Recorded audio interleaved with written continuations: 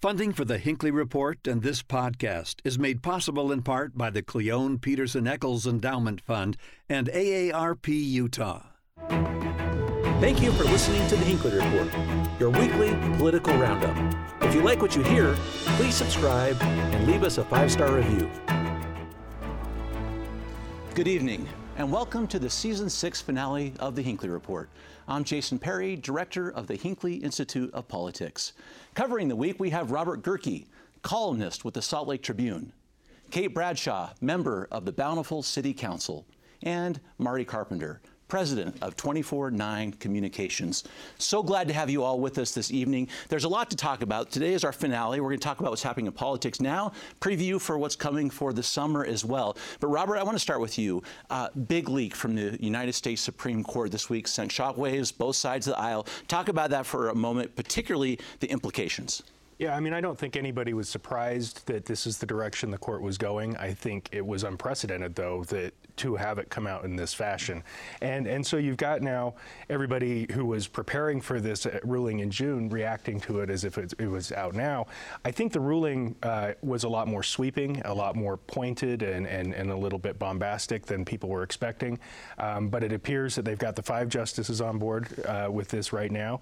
And the consequence, the big takeaway, I guess, is that Roe v. Wade is going to be overturned, and it's going to be up to the states. That means in a state like Utah, which already has a trigger law in place, it will basically ban all abortions after the point of conception, except for the cases of rape, incest, or the life and health of the mother. So most abortions in Utah will be outlawed, and so that is obviously Planned Parenthood, women's rights groups, pro-choice groups were outraged. I was up at the Capitol on Monday, and they had about 1,200 people come out to protest this. But it's a continuation, I think, of this polarization we're seeing. Abortion always is a polarizing issue, and the people on the pro-life side, people like Gail Rizika, Senator Dan McKay, this is the day they've been waiting for. Mm-hmm. Well, let's talk about that for a minute, Kate, because it's interesting how people are approaching it. One is the implication, and there's one about the timing of this leak as well. Our own Senator Mike Lee came out and said this was entirely intended to threaten and intimidate the United States Supreme Court. You had people arguing kind of both sides, right? Is this activist judges? Is this a way to intimidate the justices? I did find it really interesting when Mike Lee was describing his own experience clerking for the U.S. Supreme Court, that they apparently shred, burn, and liquefy circulating opinions in order to make sure there are no leaks. And so very unprecedented that we would be having this debate. I don't know if there is anyone left that doesn't have a set opinion on this topic. And so it seems like all this has done is, whether you're on the left or the right, this has just ignited the debate about how you feel and then how you might use it to fundraise, on either side of the issue, depending on where you subscribe with your political views. Yeah, Marty, talk about the political implications of that, because both sides are going to use this through the primaries and all the way through the midterm. Well, first I want to say I thought a liquefied opinion was when you got someone drunk and they told you what they really thought. So maybe that's a little bit different thing in this context. But, it's interesting to me when you look at how the leak came about and how the story came about. We have a very sort of schizophrenic media landscape, and people can't focus on a story for very long. So we have the real story, which is Roe v. Wade potentially being overturned, right? But we so quickly jump to the process story, which is how did the leak happen? What does the leak mean? How do these things roll out? And it sort of divides the audience's attention, and some people will sort of take righteous indignation with what happened and how did this leak come about, when the real story is what's happening with the actual law. Now, how does that all play into something larger? What do we have coming up? We've got some midterm elections. We have Democrats not looking very good. You could look at this and say, I know Senator Lee said something about judicial intimidation, but I would say more a chance to rally the base when things aren't looking very good for the Democrats coming up in the midterms. I want to get to that part for a second, but let's hit that thread right here too, because some of the Democrats are not just as an election campaign, Robert, but they're saying this is judicial activism. I know when we vet our justices, they always get asked a question. It's a variation of, you just going to stick with the law, or are you going to insert your own opinion? Yeah, and all of these justices were clear in their confirmation hearings that they believe in upholding precedent. Gorsuch Kavanaugh were both asked about this opinion in particular, Roe v. Wade as an established precedent in particular, and they said they're going to respect precedent. And it's a sort of a cornerstone of a conservative jurisprudence that you give deference to those, opinions before. This one didn't. This one completely overturns it. Alito says it was wrong the day it was decided. And I think it sets up an interesting dynamic where you have, he says that because there's not a mention of abortion basically in the Constitution, that it was a wrong opinion. Well, there's a lot of things that aren't in the Constitution. And so it sets up this judicial philosophy that if they draw on that, you could lose a whole range of things, from gay marriage to interracial marriage to a right to privacy. And it could potentially be a real snowball effect if this is the philosophy this court adopts going forward. Kate, talk about how the sides are going to approach this politically as well. Some are speculating, and maybe this was the intent of the leak a little bit too, was Democrats are maybe more motivated to show up now.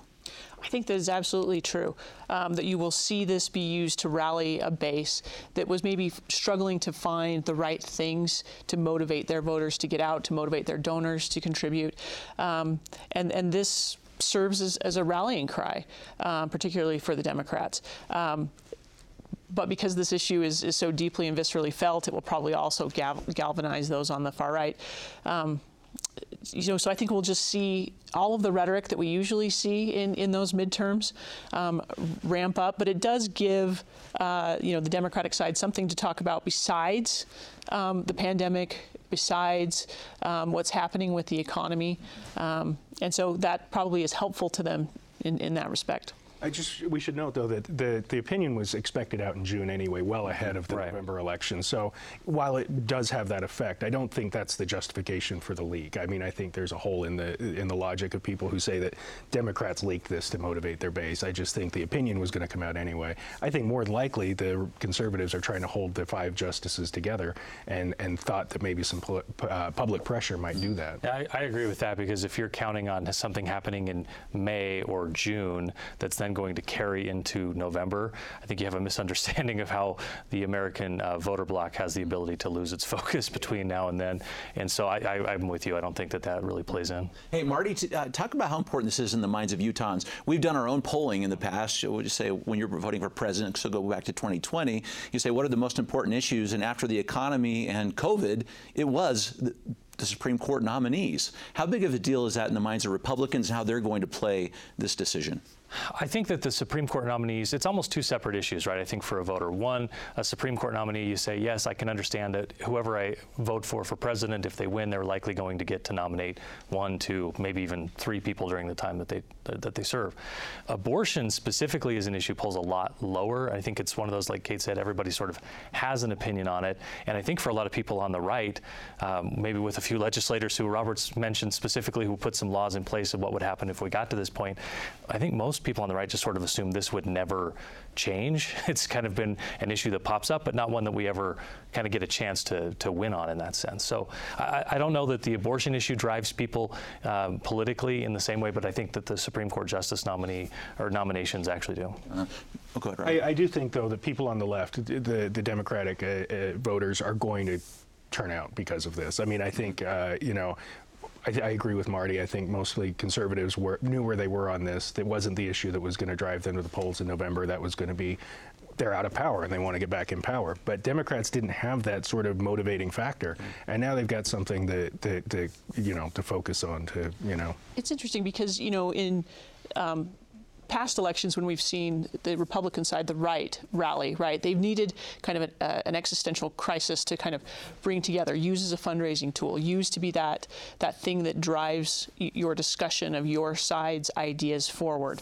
This does seem, at least to me, that it gives some, a different set of cohesion to the Democrats and the left that they can use, and a boost, while other kind of polling numbers have been trending in a way that looks like the midterms, flip control. If I could, before we move on, I think it's important to keep this in focus, too. For the first time in our nation's history, we had a constitutional right that had been recognized by the court for 50 years, and now that's been taken away. And who's going to be impacted? Women in blue states are going to be fine. Wealthy women in red states will be able to travel out of state. It's going to be the lower income disadvantaged people in red states who are going to be most directly impacted by this. And I think it's going to, they're typically voiceless. And so it's going to be, it's historic in that sense. And I think it's going to ignite this debate for another 20, 30 years. Mm-hmm. Kate, just as to a comment to what Marty said a moment ago, too, about whether or not Republicans thought this was coming. Our own legislature, as Robert mentioned a moment ago, was anticipating that day, and we're one of 13 states that does have a trigger law in effect.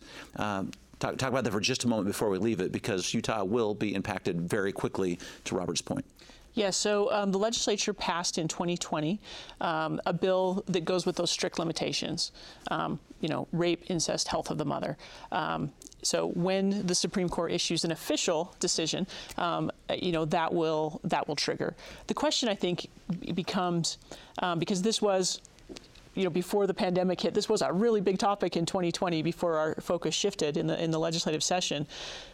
And that had always been seen as the line. Utah then met kind of what that established most restrictive line would be with this trigger bill. Depending on whether the leaked decision is actually the decision, will the Utah legislature want to come back and go further? Will they look at something like what Texas has done? Will they take it to whatever the full extent is of the Supreme Court decision once we officially have it?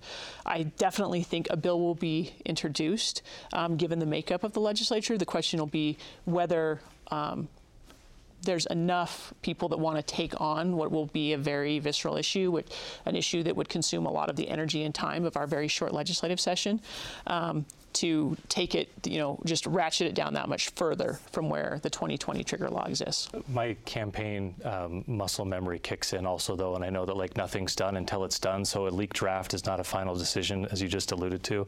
And if I were on wherever you sit on this, but if you're particularly on the side that's celebrating Roe v. Wade being overturned, I would also be very cautious at the moment and say this also has the sense that it could at least, there is a possibility this is Lucy and Charlie with the football, right? That don't celebrate, don't spike the football until you get into the end zone. If I could, to Kate's point, I think she's right. There is going to be an effort to tighten it down. I think anything that goes further than we've gone so far would go beyond what the LDS Church position is, and the LDS Church obviously is a big player both at the legislature and in the state.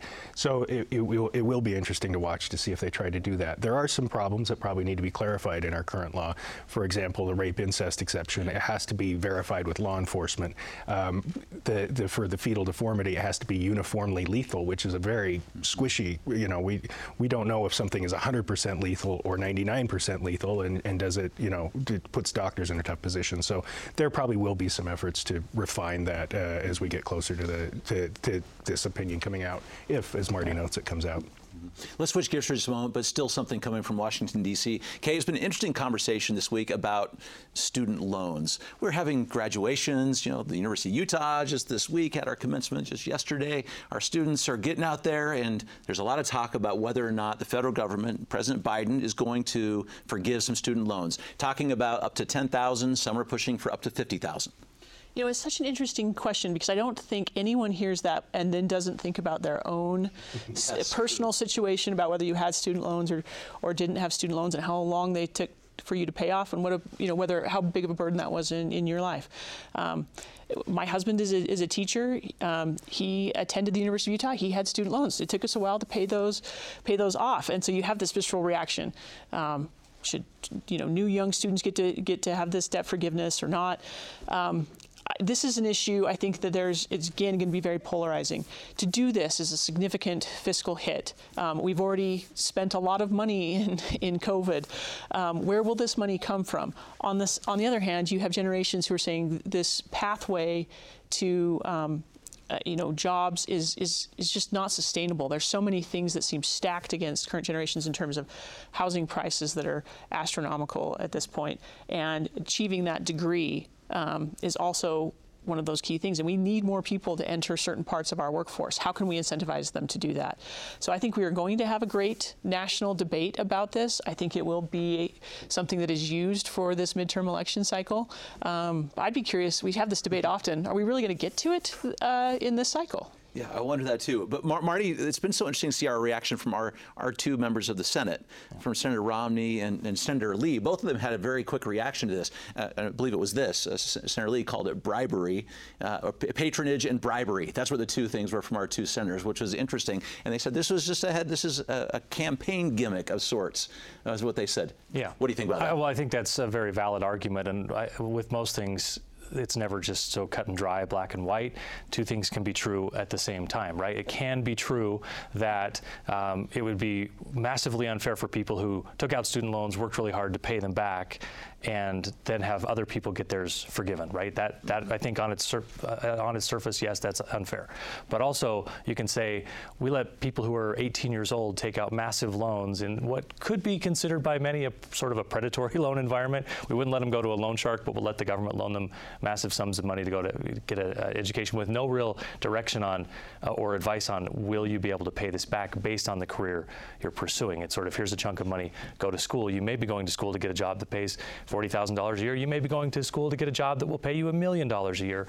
One of those students will end up in a better position to pay it back. Two things can be true at the same time. Robert, to that point, so about the average amount of student debt in the state of Utah is around $31,000. In your conversations with people in the community, how is this received?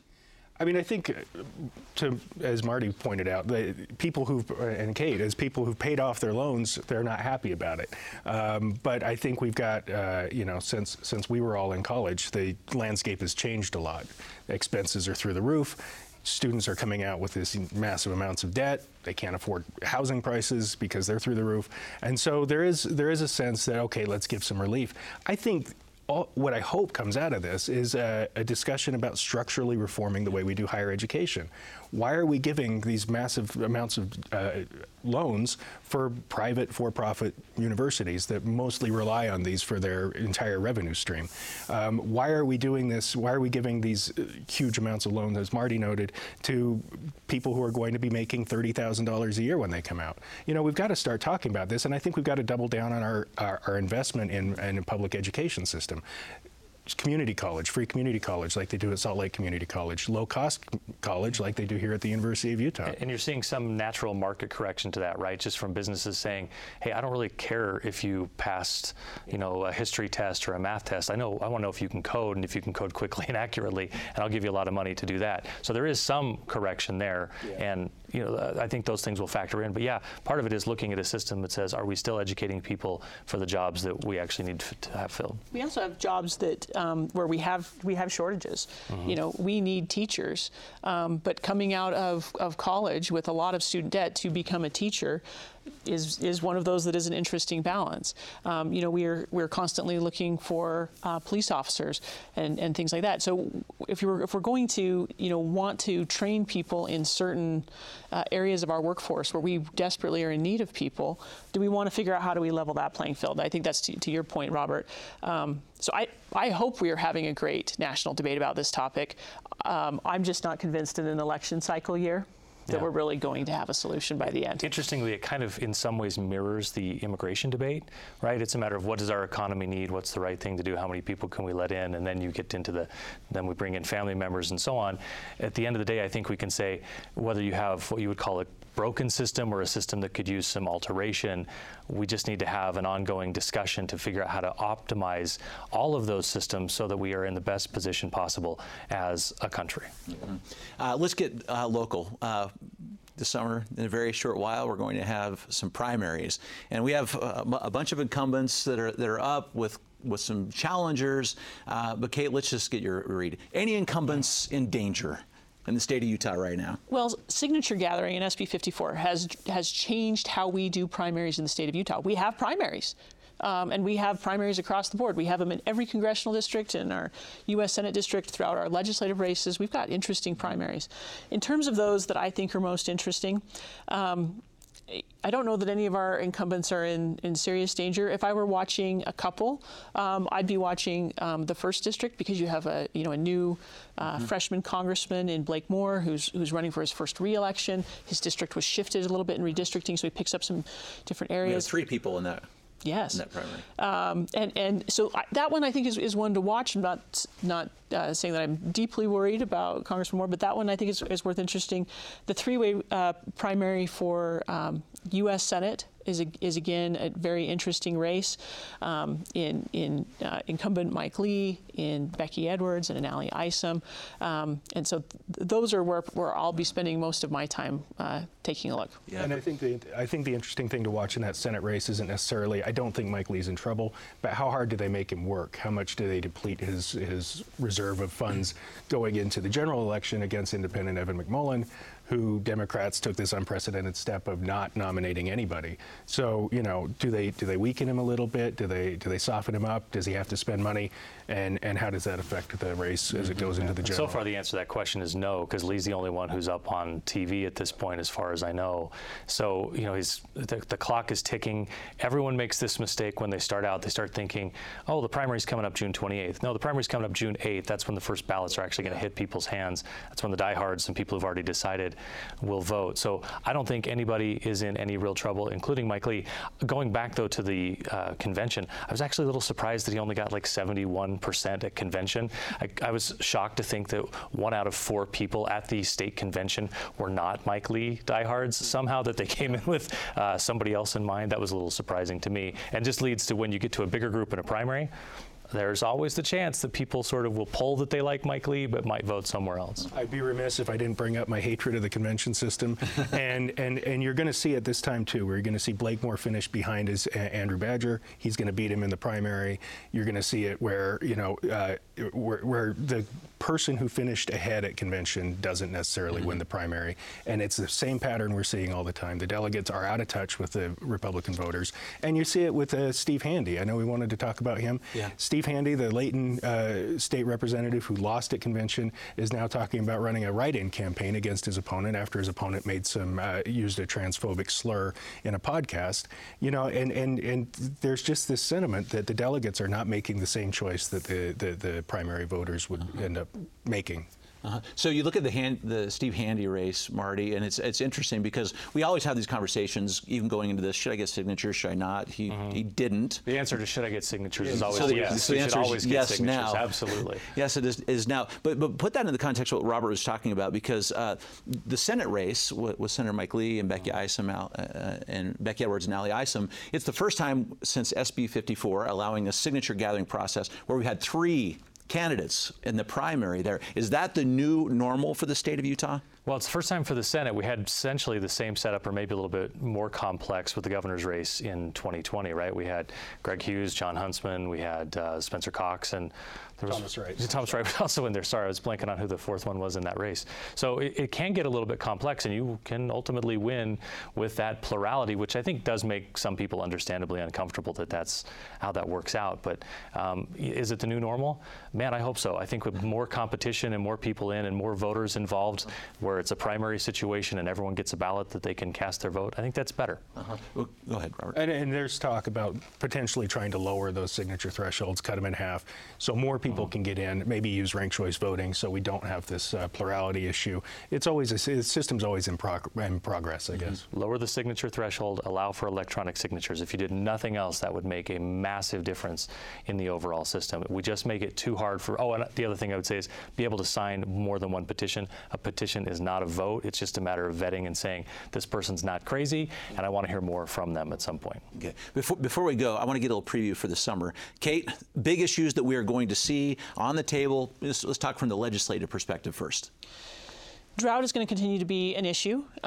We are going to be heading into our July holiday season soon, which means fireworks. So I think that discussion about drought, about wildfires, is going to continue to be with us throughout the summer. We may need to even see a special session in order to continue some of those emergency declarations going forward. And of course, the economy. I think that will continue to dominate a lot of our summer discussions, especially as we are excited to get out now that things feel safer and more open. And I am certain that we will all be feeling it at the pump if we are thinking about doing a family road trip. Yeah, absolutely right. Robert? Yeah, I think the governor's talked about some potential options to try to alleviate some of the pressure on gas prices. There's not a whole lot he can do, but I think Kate's right. There's probably going to be a special session, and yeah, drought is going to continue to be a driving in the forefront of everybody's mind as we head into the summer and we start to see fires start. I also am just watching these political campaigns going into the summer. I think this Senate race that I mentioned with Evan McMullin and Mike Lee, I still think Lee probably wins that, but we've got for the first time that I can remember, an independent candidate making a sort of an outsider run.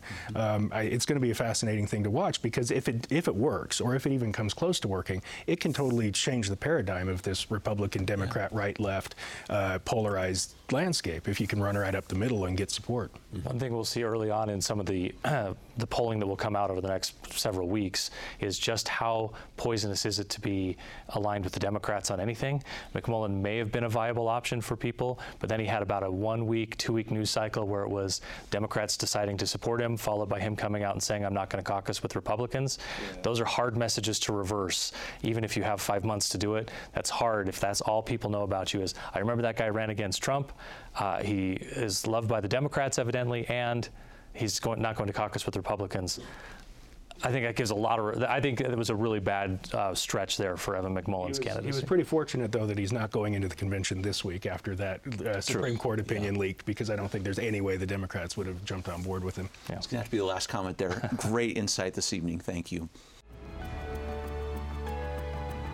Thank you for listening to the Hinckley Report.